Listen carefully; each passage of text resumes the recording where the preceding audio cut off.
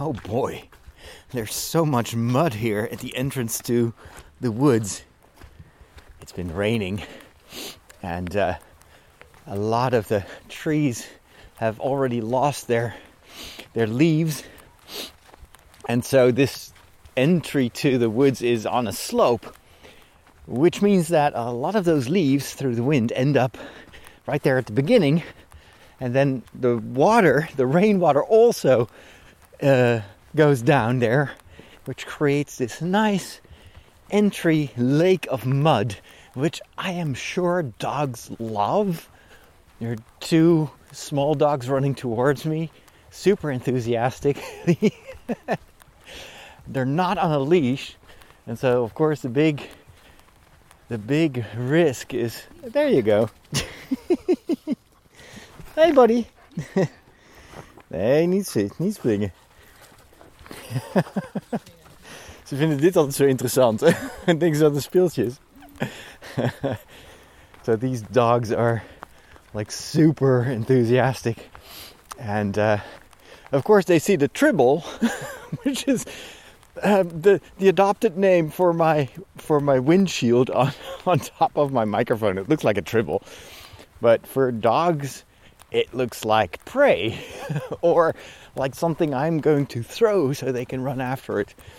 And so they are now running. Well, that lady is smart. She puts them on a leash before they reach the mud lake, because some of these dogs, when they see mud, they want to take a bath. Which, I guess is not something you prefer when you're heading home with your dogs. These two dogs are white, and so if they jump into the mud, that's going to be even a bigger disaster. Like fluffy dogs full of hair. Oh my gosh. Anyway, I'm on top of the hill now. I have to say the woods are still impressively beautiful. It's also because a lot of them have already lost their leaves that I can see through there's more perspective. I can see all the way to the distance and see just this massive forest of golden brown yellow trees in a valley, like a beautiful orange valley of leaves. It's gorgeous. I guess if the sun were shining, it would have been even more beautiful, but so far no luck. This morning started with a very, very dense mist. I could barely see anything from my window, and it's starting to clear up. It's around lunchtime right now.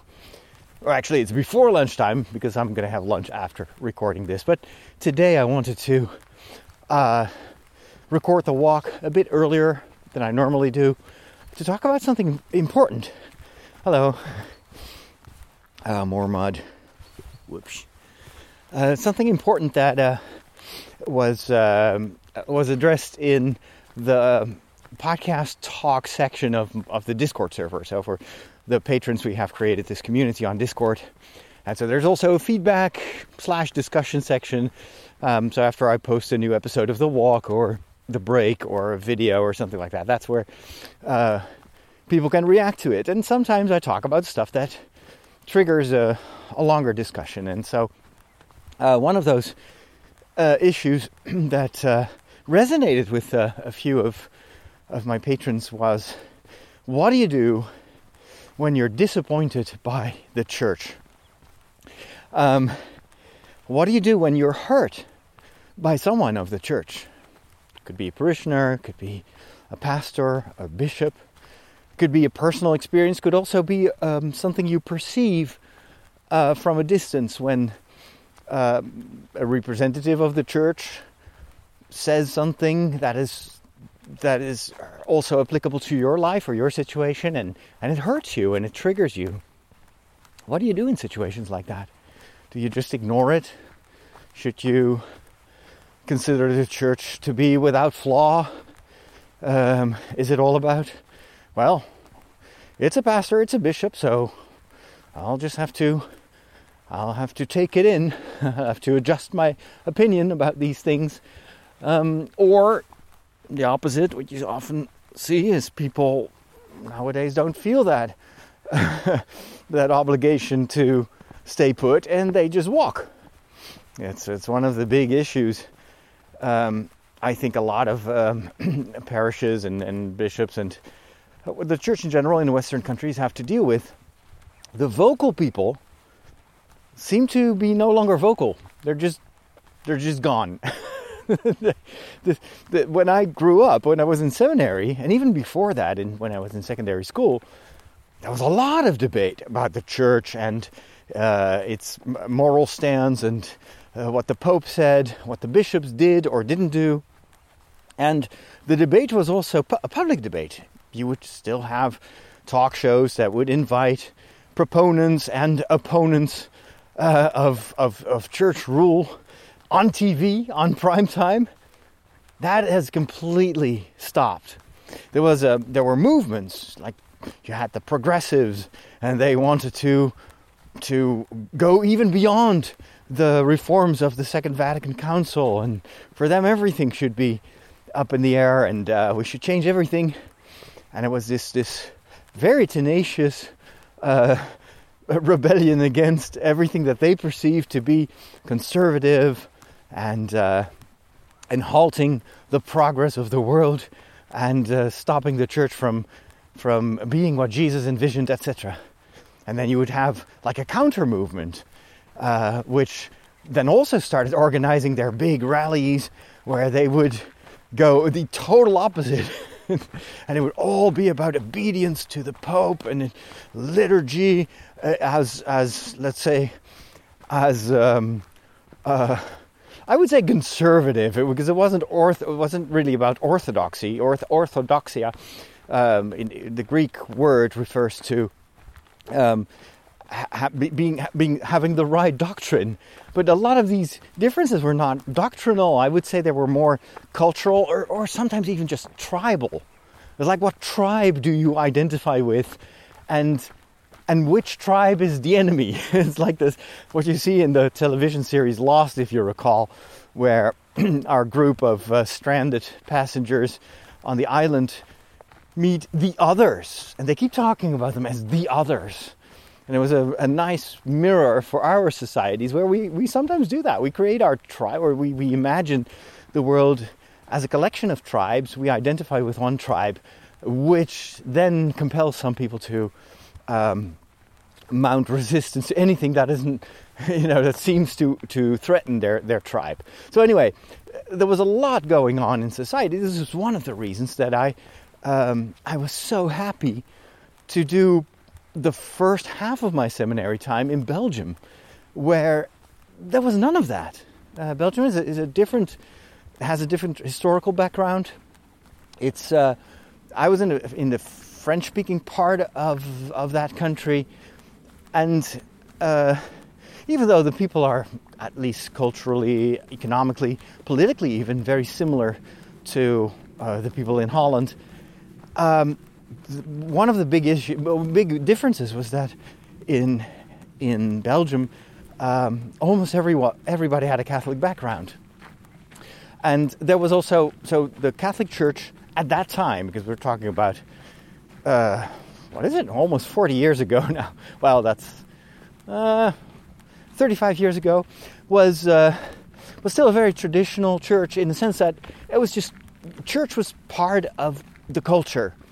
And even though people were not always very fervent when it came to going to church or receiving sacraments, it was just something that had always been there. Whereas in the Netherlands, of course, we were coming from centuries of conflicts between different religious groups, where in order to establish yourself or sometimes even to have the right to believe what you believed and to express that belief in all sorts of rituals, there was battle, there was strife, there was resistance, and also a lot of that had political ramifications. So in my country, there is a long history, I wouldn't say tradition, but definitely a history of polarization, of battle on the level of religion. And so sometimes you still see that flare up, but it's very rare nowadays, because that generation that grew up with these religious backgrounds that they identified with, those generations are almost extinct.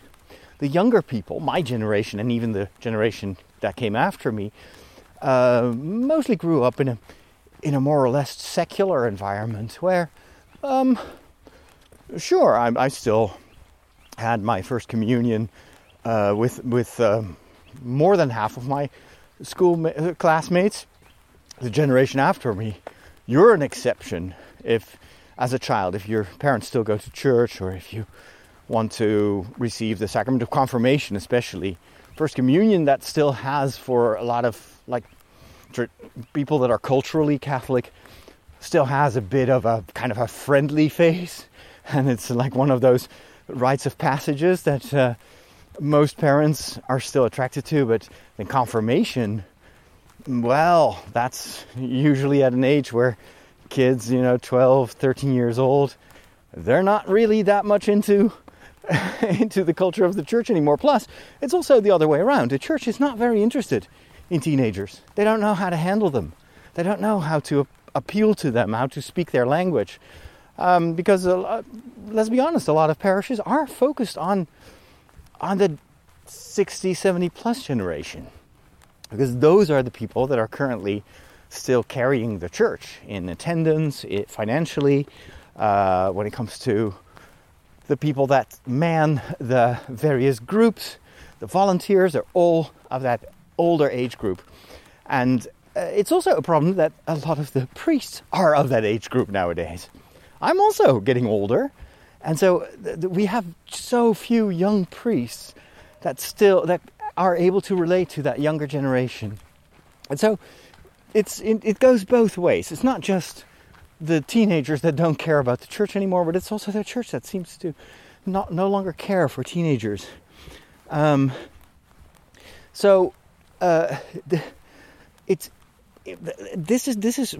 on the tipping point in my country, and I'm pretty sure that this is a development that you see all over the Western world, where we're in a past, and like the times are really changing. We're going into a new era, and it's for the church very challenging to figure out how to relate to those changing times and that changing culture. And this is where I think the gospel can be super helpful in guiding us, because the Gospels, the New Testament, has been written from the perspective of people that were an absolute minority, even a persecuted minority. There are no success stories in the Bible. Even the story of Jesus himself, even though he had his moments where thousands, maybe tens of thousands of people were flocking together to listen to his talks and explanations and stories, and that witnessed their miracles, towards the end of the story, they're all gone. And there's no one left beneath the cross but Jesus' mother and his beloved disciple, John. That's it. And so I think it's important to always go back. If you want to know where to go, you have to go back to how it all started. And so, but the thing is, this does not always happen. This time of transition is extremely is difficult, is challenging, it's frightening. Change, especially if it's change that you have not initiated, is often feels like a menace or something you would rather avoid. So there are many ways in which people are reacting to these changes. Some would like to hold on to what they know. This is very common in parishes, and I'm confronted with it almost on a weekly basis when I assist here in the various locations of the parish here, where people are so stuck in the way they used to do things that they don't even want to think about a different approach. So reframing the situation and seeing it as a challenge and as an opportunity for growth and to reinvent yourself as a follower of Jesus, that doesn't even cross their minds. It's all about preservation of what they currently have. And then lamentation, that's the other thing, because if you don't really trust yourself or you trust God enough to venture into a new direction, then what remains is fear of this change, or even mourning. Mourning in the sense of regretting that the times are changing, which then can also sometimes evolve into blaming other people for what happens. This is universal. This is not just in the church that this happens. We do this all the time. The question, of course, is this beneficial? Is this fruitful? Does this help you? Does this help the church? So, I just crossed another big pool of mud. Later tonight, we will have to run in this same forest. I kind of dread these times where running also means that you're going to come back. I have these orange running shoes, but in this type of weather, when I get back home, they're just dark gray, covered in mud. Someone showed me on TikTok, I think you can just put them in the washing machine, but I don't trust that because these shoes are expensive. They're glued together. I'm always a bit wary when I see hacks like that. Who tells me that it's still the same shiny pair of shoes that they show at the end of the TikTok video? Who tells me that those are the same shoes as the horribly muddy ones that they put in at the beginning? So the question is, does it help? And I don't think it does. So the biggest threat, I think, for the church is not that people disagree or that there is strife, that people are disagreeing, that they oppose themselves. Because this is something I learned as a young priest during one of those courses that we had to help us deal with conflicts. So it was conflict management, basically, in a church situation, which is very, very important for young priests to learn how to deal with. And one of the things that the coach told us was, if there's conflict, instead of walking away or running away or fearing it, embrace it, because it means that people care. People only fight about stuff they really care for. So when you are in a situation of conflict, it means you're very close to the heart of the matter. And then, of course, you have to be able to turn that around and help, figure out ways to dialogue with one another and not get stuck in that opposition. But he said the biggest danger is when you never hear someone complain. When people are not fighting anymore, when they don't voice their opinions, because it means they have walked away. The silence that you hear in your parish or in your diocese or in your country when it comes to matters of faith is not the silence of peace. It's a silence of emptiness. And I always remember that. I was like, for me, that was a total reframing of what conflict meant. And I always remembered it. Doesn't really mean that I immediately knew how to embrace conflict and be happy when someone was attacking me or whatever. No, I mean, it's a lifelong struggle to deal with situations like that, because our first initial reaction pattern that has helped us when we were young was, of course, fight or flight. It's like, I need to get out of this situation. I don't want this tension. Avoidance, like not wanting to have any conflict, is basically a translation of the flight response. The ghosting that is currently such a hot topic. When people write you an email and you just don't reply because I don't know what to say, I don't know what to do, I want to keep my distance, or maybe I'll say something that and it's not the right thing. So we just don't reply. We don't say anything anymore. And the other person is like, why don't I get a reply? I'm just like a ghost for this person, apparently.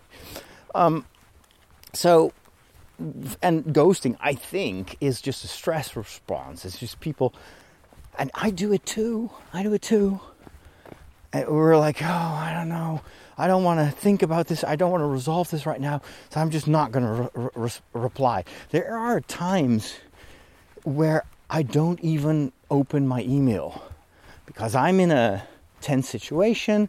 There's negotiation going on, and I'm afraid that the other person will be mad at me, or will attack me, or will be disappointed about me. And so my response, my pattern is always flight. It's not really fight. I'm not much of a fighter. Because, again, it's linked to the way I grew up in my childhood, where I usually was the target of the bullies. I would get beaten up, and they would steal my literally my marbles in the schoolyard. They would wait for me in small groups and then insult me and try to trigger me. And I had no older brother that could help me. And if I went to my parents, they would say, well, you just have to talk. You have to understand the point of view of the other person. I was like, these guys are just attacking me. So one of the main, you could say, reaction patterns that I have developed was always flight, back away. And I still do that in tense situations. Although, difference is, I'm now aware of that. And it's not good. So, before I talk a little bit more about this situation, so what happens if you are confronted with something that provokes resistance in you, where you're like, you feel hurt, you want to do something, or you just want to walk away. You have that fight or flight response when it comes to the way the church has treated you, talked to you, has triggered you because of things they say in general. Before that, I want to tell you a story, share a story. This happened last year, in the summertime. I was filming in the south of the country, together with Hugo, my cameraman, and we were covering an event that had been postponed for 2 years because of COVID. It was a passion play. And not just a passion play, it's the most famous passion play in the Netherlands, where an entire village works for more than a year on the production of the Passion of Christ in a theatrical form. It's so popular and it's such a big thing that they even created an entire theater for it, and like an open air theater with where they rebuild Jerusalem. And it stays there for months while they do this passion play 3 times a day. Thousands of people every single day. It's massive. And so because of the fact that it had been postponed for a couple of years, and the tension, of course, well, will this be will it finally happen, or are we going to get another wave of COVID? I thought this is a fascinating story of how people want to or try to tell the story of Jesus in difficult times. It's almost a metaphor of what the church is trying to do, or should be trying to do. I'm not saying it, the church always does it, but should be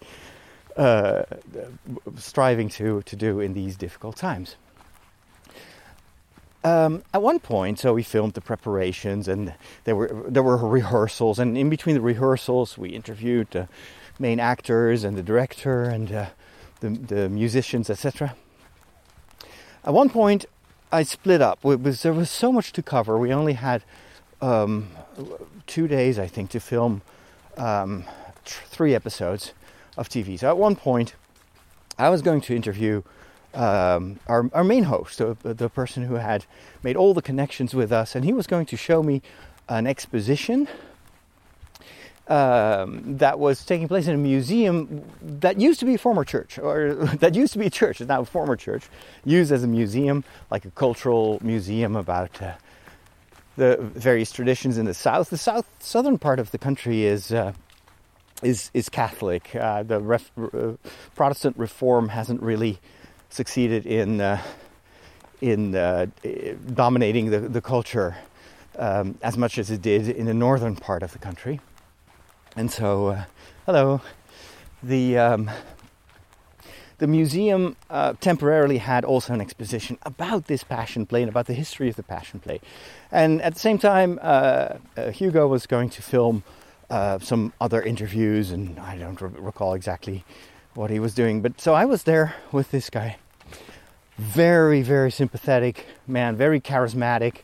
He also played a role in the Passion Play and had been doing that since his youth. It was as a child he had already been part of this tradition. His parents had been actors, and I just remember the warm welcome that he gave us. It was a long ride to get there, and he welcomed us and he said, before we do interviews, it's time for an important tradition here in the South, and that is coffee and vlaai. They call it vlaai, which is it's a cake.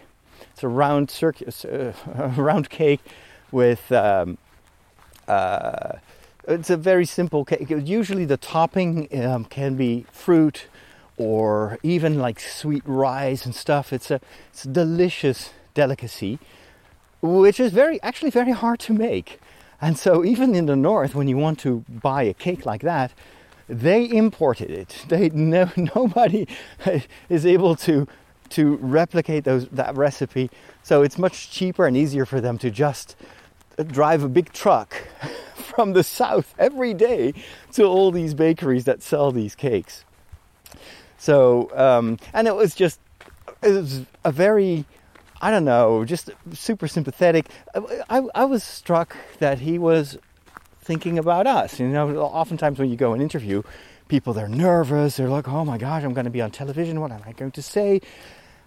And this guy was like, no, I want to be a good host for you guys. You must be tired. Let's first have cake and coffee, and then, I will show you around. And he put us at ease, whereas normally we have to do that with our interviewees. So I followed him and gave me a beautiful tour of that museum. Lots of history there. He told me that even in the Second World War, they tried to continue the tradition, even though the Nazis were sabotaging everything. And then later on, in the 50s and in the 60s, every time the way in which they wrote the play and the things that they emphasized followed the cultural changes. So in the 60s, of course, it was all like very 60s, very flower power, bright colors, and very. Although the texts are always based, of course, on the biblical text, you saw that every age had its own Jesus and its own Passion Play. That was one of the fascinating things for me to film, because it shows that the gospel stays the same, the story stays the same, Jesus stays the same, but it always has to be translated to new times. It has to be adapted, language-wise, thematically, so it retains its relevancy. And the beautiful thing about the Bible is it's always relevant, but you need translators. This is why pastors and bishops don't just have a pastoral duty, they also have a teaching duty. They're also teachers, as well as governors. They also have to kind of manage everything and make sure that structurally the people of God stay together. But the teaching aspect, that is very important of priests and bishops. Keep this in mind, because this is important for our discussion at a later point. So at one point, he was telling me that the village, of course, is also changing, and not everybody's Catholic anymore or goes to church anymore. So at one point, they found an ideal candidate to play Jesus. the thing was, he wasn't a Christian. He wasn't even baptized, I think. And so there was a lot of debate. Can we entrust the central role of a passion play that is meant to tell the story of Christ? Can we entrust that to someone who is not, who doesn't believe in the gospel? And they ultimately went with it, and it was a big success. And he said, you know what? That's the beauty about this passion play and about this story. Not only does the effectiveness of the story depend on the actors and on the delivery, but the story also impacts the actors, us, as players, and it transforms us. And it changes our view and it changes our thinking. Because you're part of this story for weeks in a row, several times a day. You become the story.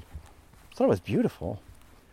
And then I was done with that part of the interview, and then he said, "Is your camera off?" He said, "Good." He says, "I want to share something with you that I don't want to say that on camera because it's kind of beside the scope of what you're trying to film. But I do want you to know that this has also been both very important to me and very hard for me. This openness or this willingness to involve people that are different from your own cultural or religious background, but to still welcome them in the performance of this story." He said the reason that is so personal for me and so important, and that I get angry when people even put in question the validity of non-Catholic people participating in this project, is because I know what it is to be rejected.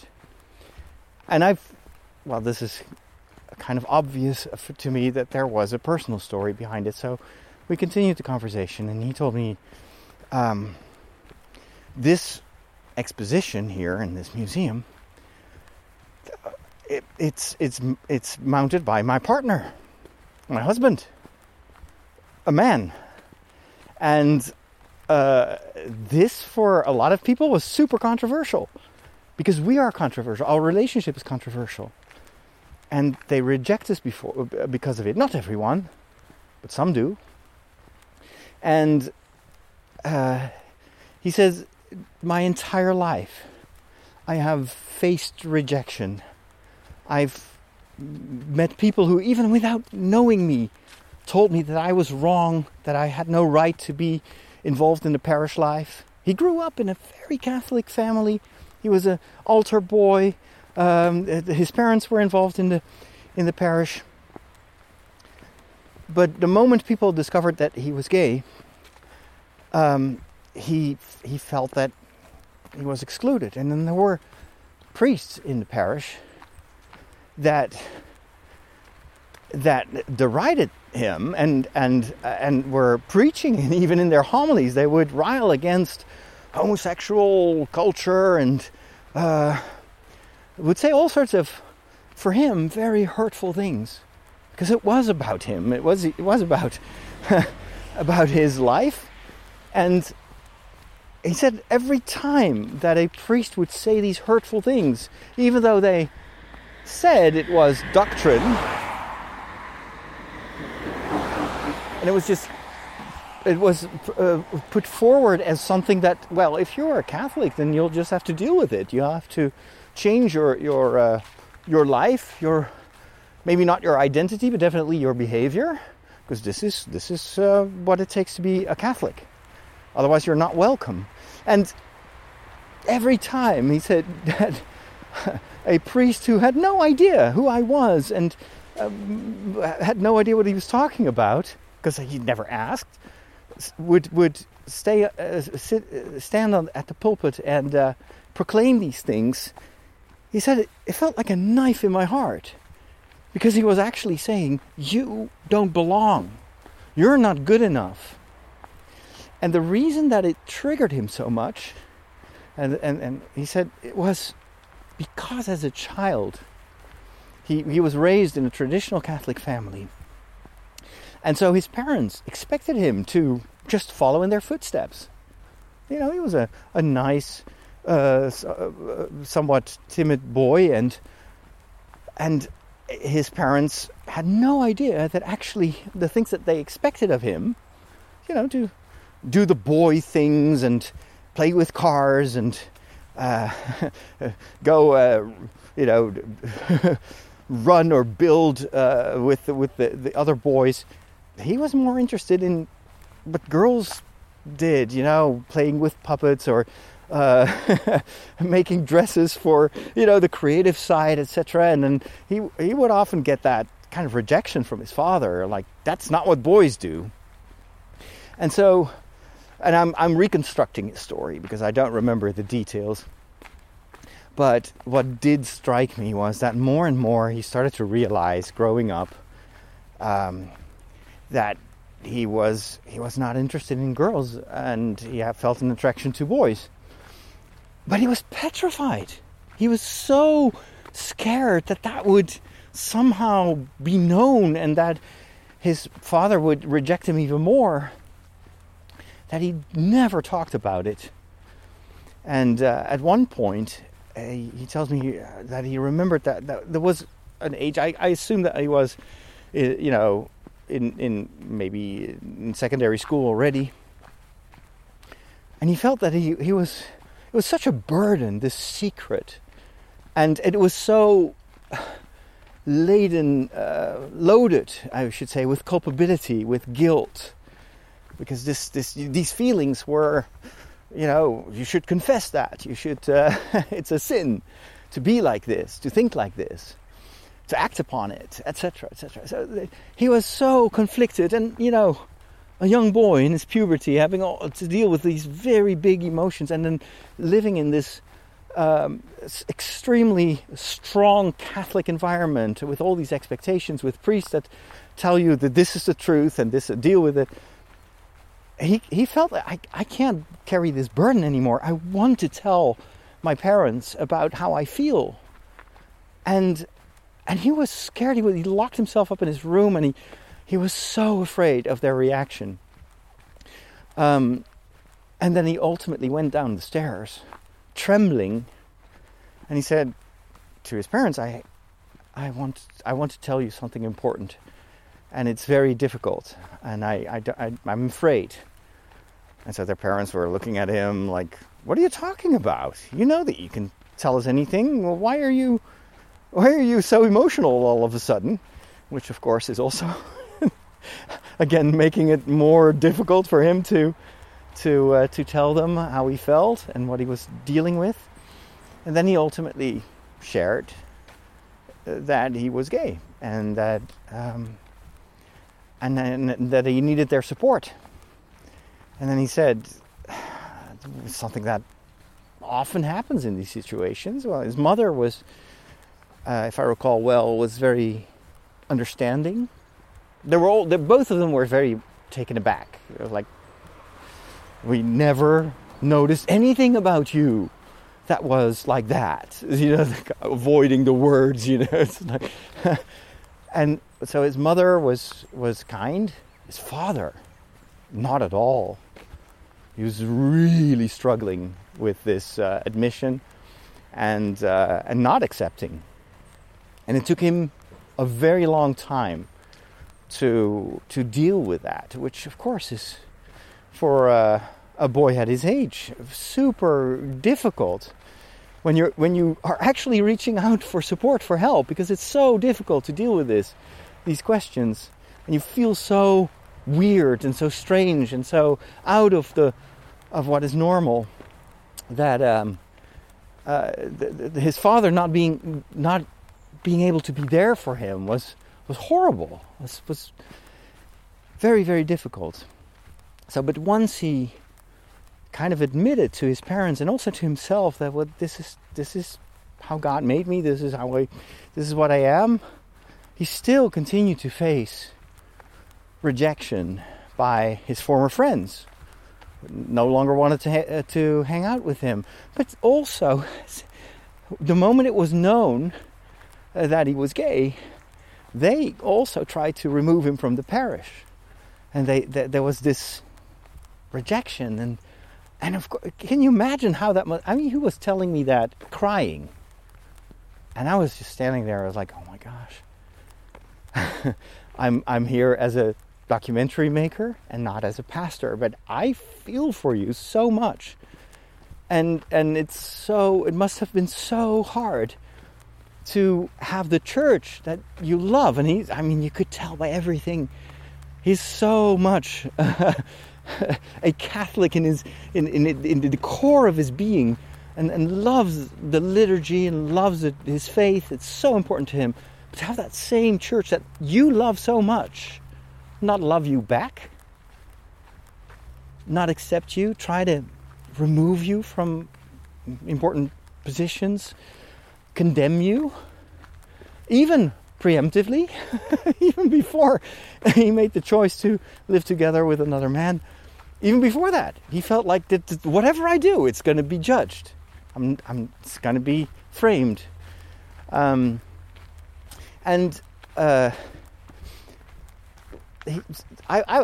was so shaken by that, and I was like, I wanted to apologize also for what happened, and I said, well, have you ever talked with your pastor about this?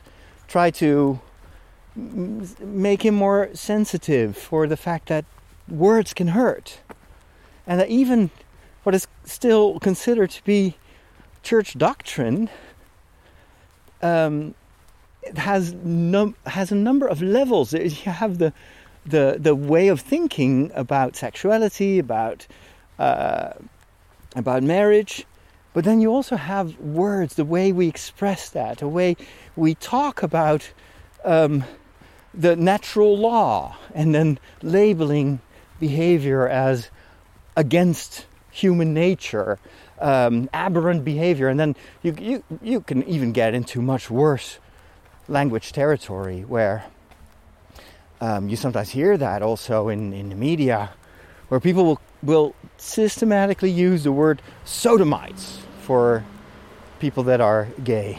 And that is, of course, that word implies a judgment, because that's from the Old Testament, where the sodomy was considered to be grave sin, and when you use words like that, and you tell someone, well, you're in your core, you're not natural, you're an aberration. That is, for someone who's already so vulnerable. Let me cross the road here. There are lots of trees on both sides, so I always have to kind of walk almost on the road itself to see if there are no cars approaching. Let me just wait for a second here. Talking and walking is good, except for when you're trying to cross a busy road. So, but it's someone who is looking for support, who has already experienced the pain of his own father rejecting him instead of helping him or supporting him or listening. To have the church that you see as your mother in a certain way do the same, it triggers so much hurt and so much pain. And well, it was obvious. The man was crying. And then he said, I once met the bishop, and I don't know, maybe it was a talk that the bishop gave, or I don't know, I don't remember the circumstances, but at one point he met the bishop face to face, and he said, I've listened to your talk, but I wanted to share with you that I struggle as a gay man with this feeling of that I'm not loved, that I'm not welcome in the church, and I wanted to share that with you because I think you're a nice guy, and you're a wise man, and can you help me? And again, he was reaching out, and then the bishop, this is his story and the way he experienced it. The bishop became flustered, and his face kind of grew stern, and he said, that's complicated. Let's not talk about this right now in these circumstances. We need to talk about this. Is important maybe, but let's talk about this some other time, but not now. And he walked away. That other time never came. The bishop probably has already forgotten about this. It's even possible that he hasn't even realized that his rejection and the way he looked felt again as a rejection, as extremely hurtful and painful to that man. Because this was not just a priest. This was the bishop, the pastor. The bishop in Catholic ecclesiology is the most important representative of the church. He's supposed to be a father, a shepherd for his flock. And now he felt castigated by that father and by that shepherd instead of understood or at least loved. You can love someone even if you don't agree with the choices that person makes.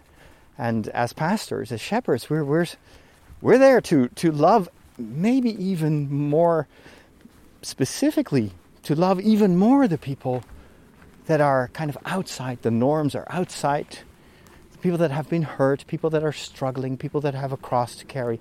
Well, I think that person has a huge cross to carry, and has a lot of wounds from throughout his life.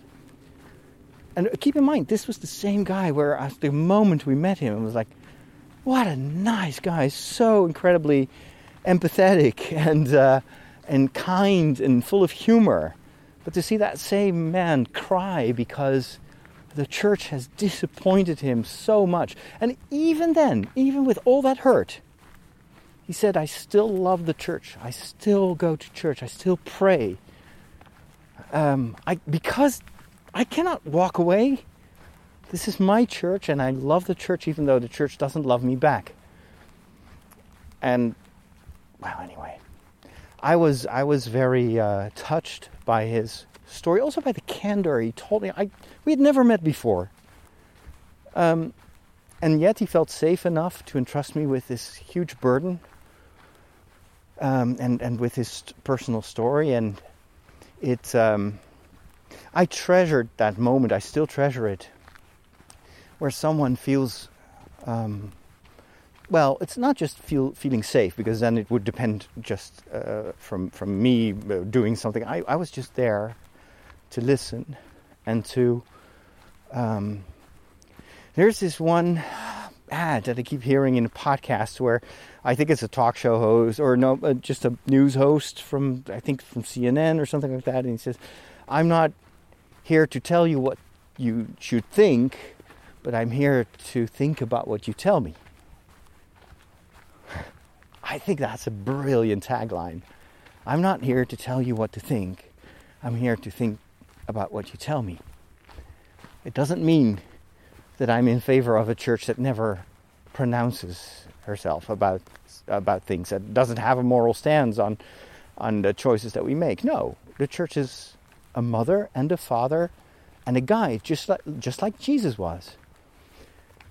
But because of that responsibility, it's so important to make people feel and understand that you first want to listen, and you are here to love. And from that dialogue, from that exchange of love and friendship, you try to guide and to help, but never with the presumption that you know it all. Because doctrine is one thing, but the way we formulate that doctrine, the way we work out how we translate what Jesus taught us, what the church has taught us throughout the centuries, how we translate that to the here and now, to the situations that people deal with now, and also how we integrate the new insights of psychology, of sociology. The church has to listen to scientists. That is very Catholic. It's not common in all Christian denominations, but in the Catholic tradition, the Church has learned to listen to scientists. We have to listen to listen and discern, because it's not just listening, because that would be passive. It's also constant discernment with the Holy Spirit in prayer, thinking, reflecting, praying, but most of all listening. That is how we find a way to the future. That this is how we find our way in life. But if you skip the listening part because you feel like, well, listening makes me vulnerable, I don't want to in any way communicate that that people can walk over us as a church. We need to have morals. There are rules to respect. Then again, I'm talking about myself, because I have those reactions as well, where sometimes I'm in a conflict situation, and then I have this temptation to just slam the table, and it's like, but this is what the church teaches. These are the rules, and now you listen to me. But it's the easy way. It's much harder to make yourself vulnerable, and this is such an important part of the Christian tradition and of the Catholic tradition, is that the tradition is not a museum. The church has, throughout the ages, from the very first start of the church, if you look at the early church fathers, the church has learned from the world around it. The church stalled and got into a rut whenever it closed itself up into a fortress of either self-pity or righteousness. That's the word. And the church grew and became stronger and more powerful and even more authoritative when it tried to understand the signs of times and learn from the people and from the culture. And again, I'm not advocating that the church should just give up on all its positions or doctrine. Or there are a lot of things in church teaching that are that we consider to be part of the truth, but it's never black and white. There's always there is, for instance, church law. You have church law, and there need to be rules. But the first thing you read, if you look up the introduction to the Book of Canon Law, is the law is there to care for people, to shepherd people. The law of the church is meant to be a pastoral law. And that should always be the guide of anyone who judges in the church and who discerns.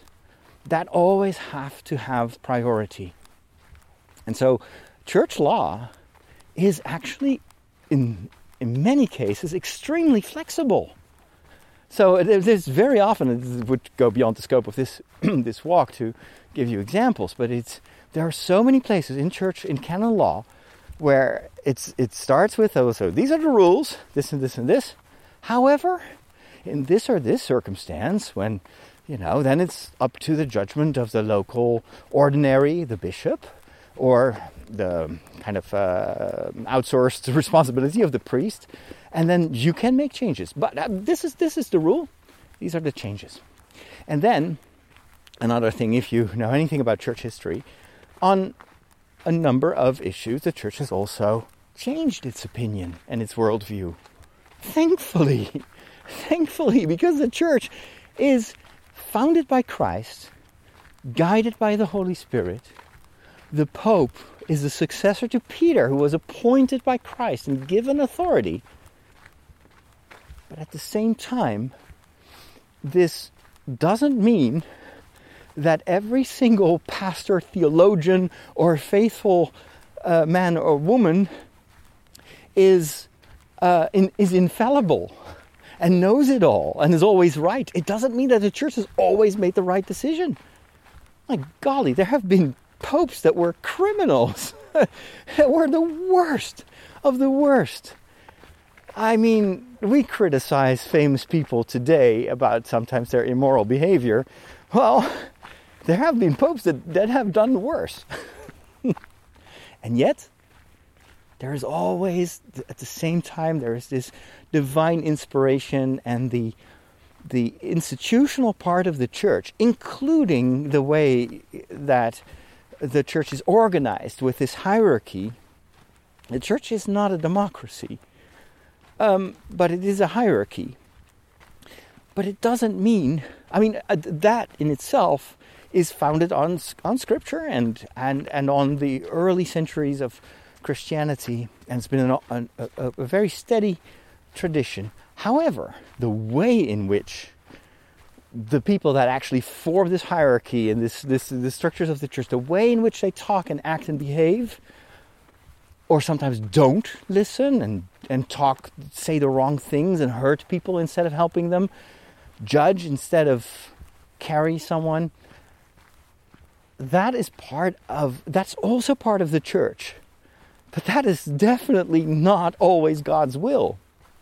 There have been moments of huge reform in the church where women would stand up. I remember just this summer I was in Siena.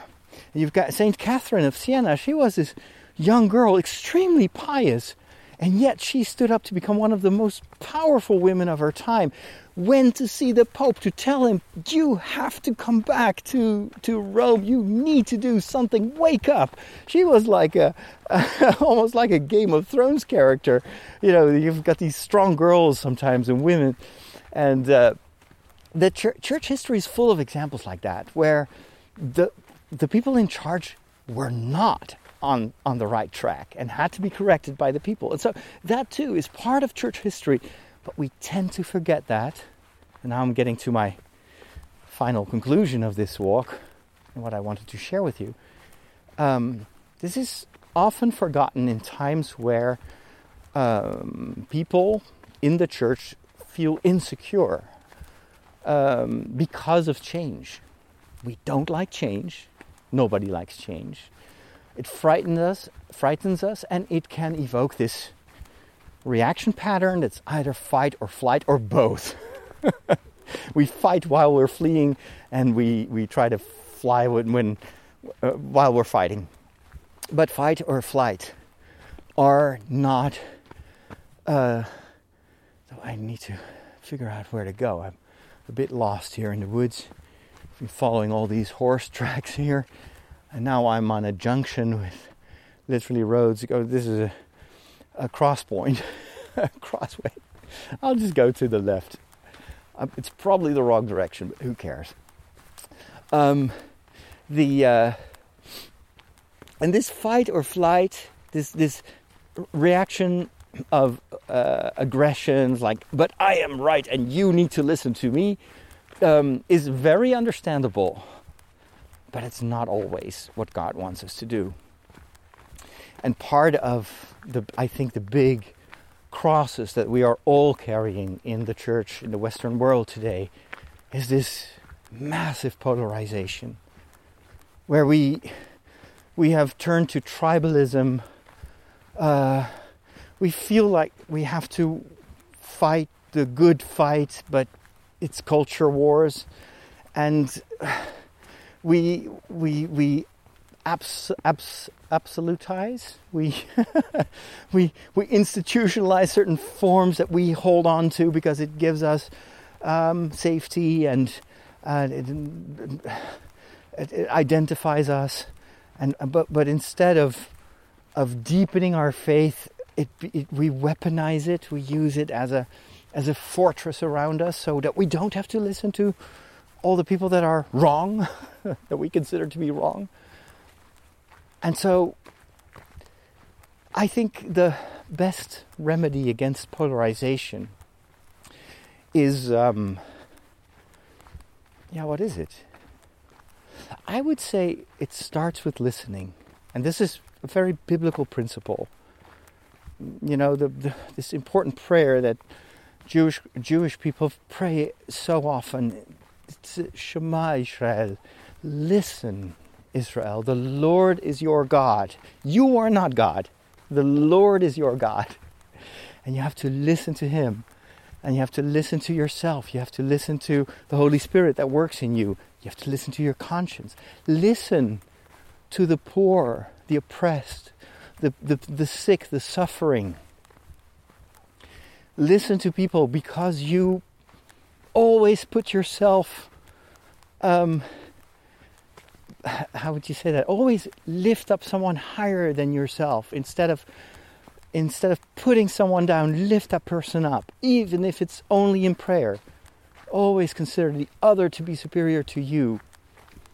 I'm not talking about submission here in a pathological context, but it's having esteem for the dignity of someone else, even if there are reactions you feel, you notice in you that are that are fearful, that are rejecting because you don't want to deal with it. A little bit like in the story where this bishop is flustered and is like, I don't want to deal with this right now.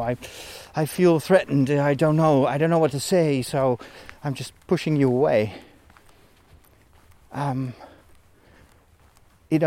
have great esteem for this bishop, by the way, as I have for so many of my colleagues, but it doesn't mean that I can't also be critical about some of the things that they do or say, just as much as I try to be critical to myself when I say things that hurt other people and that they bring to my attention. And sometimes my rash judgments or easy condemnations or hurtful words, I try to listen. And also to listen to your own fears and admit that you have them. And that we often disguise our fears in mechanisms of defense instead of taking it as an opportunity to grow. Because having fears is human. And Jesus was scared. But Jesus in the Garden of Olives, when he was about to be arrested and knew what was going to happen, and he was so afraid, he didn't run away and he didn't fight. Put down that sword. If I wanted to stage a fight, God would have sent his angels. But I don't want to fight. And I don't want to run away. Father, if it is your will, let it be done. I pray that I don't have to, but if it's your will, I will obey. And I will stay put. So Jesus, in the most important moment of his life, right before he gives his life to us on the cross, shows us. He doesn't even tell us. He shows us that fight or flight is not following the footsteps of Jesus. Jesus makes himself extremely vulnerable.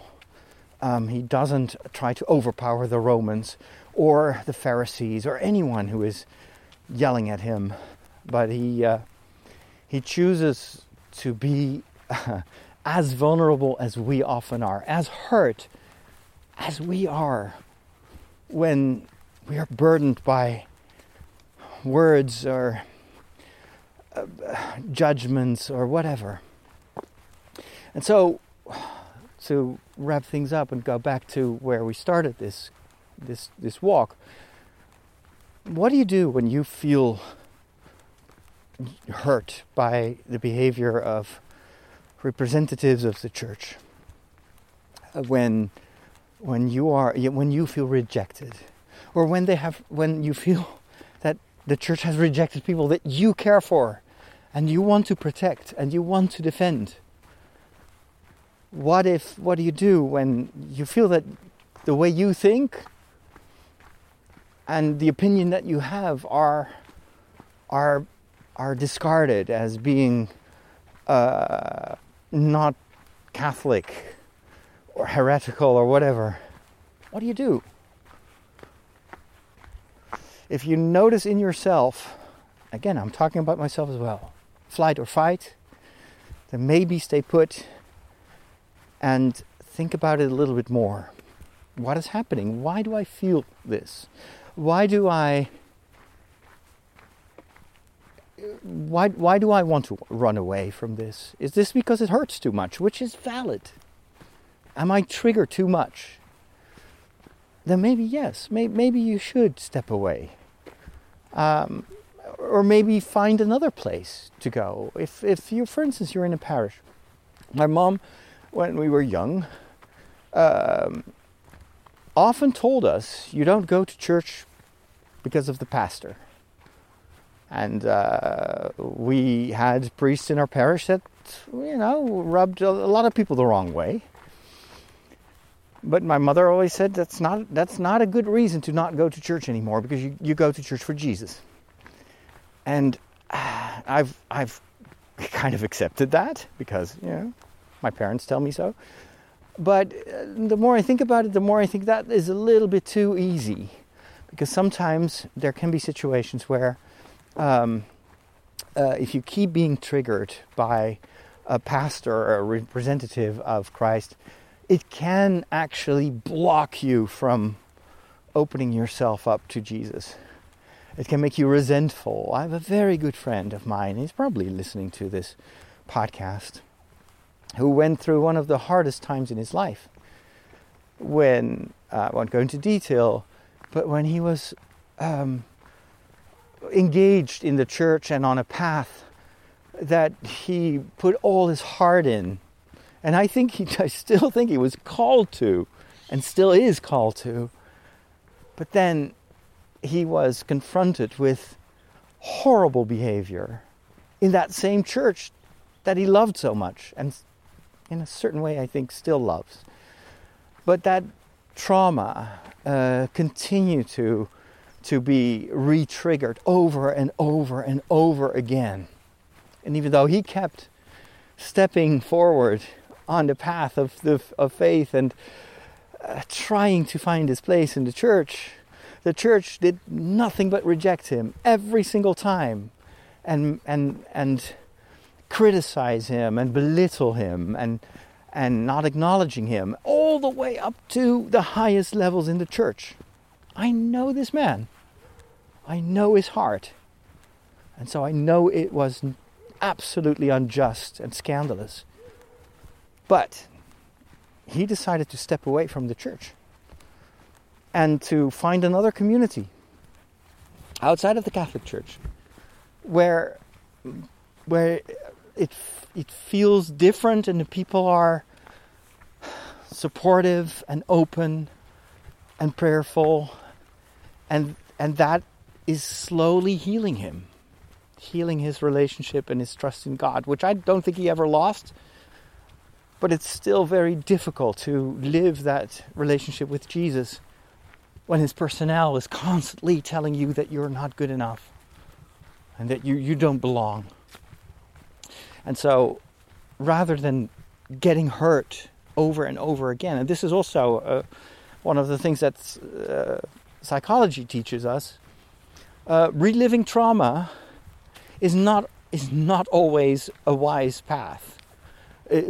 Sometimes it's kind of a black and white idea that therapy consists in just re-exposing yourself to trauma and reliving all your horrible memories. And no, that can actually, in many cases, just deepen the damage, because you're getting hurt even more even after the events. So that's not. So again, if going to church and being confronted with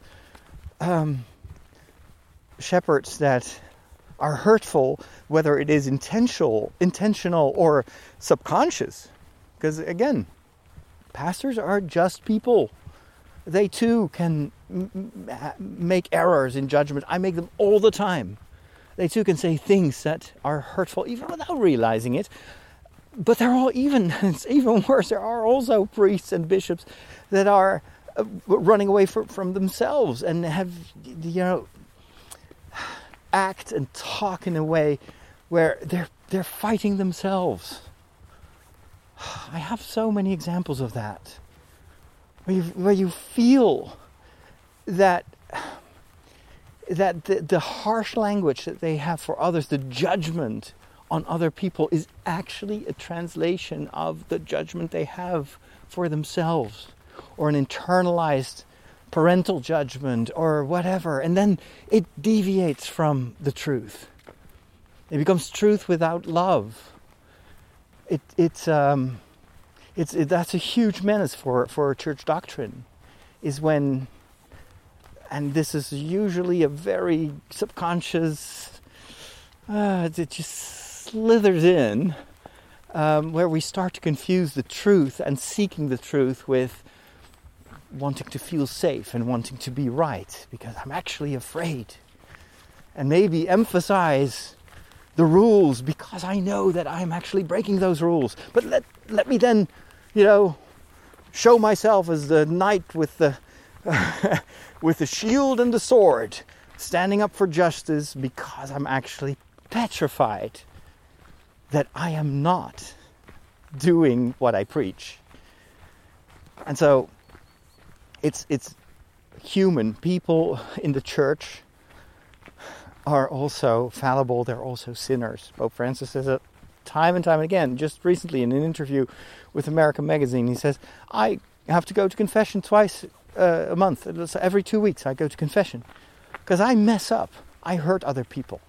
I make bad decisions. Every time I don't listen to the Holy Spirit, he says, I'm making a grave mistake and I mess it up. So that, I think, is such a quality. Nobody expects priests or bishops to be perfect. We would love them to be.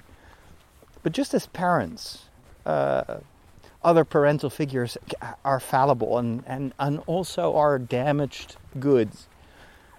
But by all means, know yourself and listen to your heart and acknowledge your fears and your flight or fight reactions to prevent yourself from hurting other people by lashing out. So in some cases it is better to step away so it won't continue to damage you, which then actually can start, people will start to mistrust God. How can God allow people like that in our church? Is he even there, Is he in charge of his church or not? In other cases, I would say, maybe not in other cases, but in addition to this, I would say the church is not just the others. The moment you start to think about that, it's like, I don't belong to the others. That church. Then you're actually, I think, already forgetting something super important. That church is also you. Nobody has the right to kick you out. The only situation where you put yourself at distance is if you hurt the relationship between you and God, between you and your brothers and sisters. This is why the church has excommunication and has sanctions. When people hurt other people or hurt their relationship or their dignity, their relationship with God, that is where the church has to stand up for others, and that's where the church will sometimes judge to protect what is vulnerable. But in any other situation, the church has not the right, or people of the church, because the church is you. Nobody has the right to kick you out, especially when you are trying to walk the path of humility and when you're trying to listen to God's voice. It doesn't immunize you against making mistakes. That's normal. But as long as you keep listening to your heart, listening to God, trying to seek forgiveness for the times you messed up, God will always put you back on track. But nobody has the right to tell you, you're no longer part of this church. Get out of here, and there is no redemption for you anymore. Which is unfortunately what a lot of people feel the church does. The church is also you. So there's always something you can do when you're confronted with a church that disappoints you and hurts you and pains you. It is to try to be different. Try to do the right thing. Someone who has been abused by his parents. You can either perpetuate that abusive behavior, and that's how you get generational trauma, or you tell yourself, I am no longer, the buck stops here. I don't want to be part of this. I'm going to seek help. I want to work on myself because I want to do it differently. And I don't want to pass on the bad stuff that I have experienced because I know how it feels. I want to be an agent of good and a carrier of light. That is our vocation. That is what I would tell anyone who says, I have trouble believing that that there's still place for me in the church. I'm thinking of walking away. I would say, don't. Because you know more than anyone else how much the church needs people like you that understand how the church fails its calling, and the church needs you to show that there is another way. The church, in the Catholic, how can I best summarize the Catholic attitude? It's and. It's never just or. Or you are a pagan, or you are a Christian, and either you belong to us or we kick you out. The church is always about reconciliation, trying to bring people together, to continue to be in dialogue with anyone. And dialogue goes both ways. Again, constantly feel the need to specify this for people that may misinterpret what I say. It doesn't mean you don't have principles. It doesn't mean that you don't have beliefs. But it is the humility to first listen to other people that may disagree with you, so it helps you to discern whether what you believe and you uphold is truly what the church teaches, and what is perennial, what is eternal, and what is temporal and culturally influenced and may change, etc. The church, in order to grow, needs delicacy, needs prudence.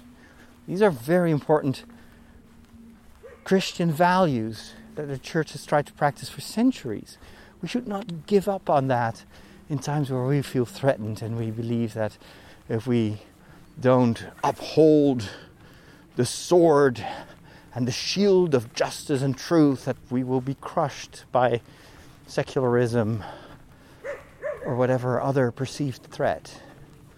Jesus wasn't afraid to be vulnerable and small because he knew that God was right there beside him.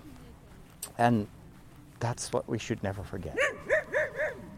This doggy tells me it's time to to stop. Thank you so much for the privilege of your time and for your patience to listen to this walk. I hope it helps you. Let me know, of course, if you're a patron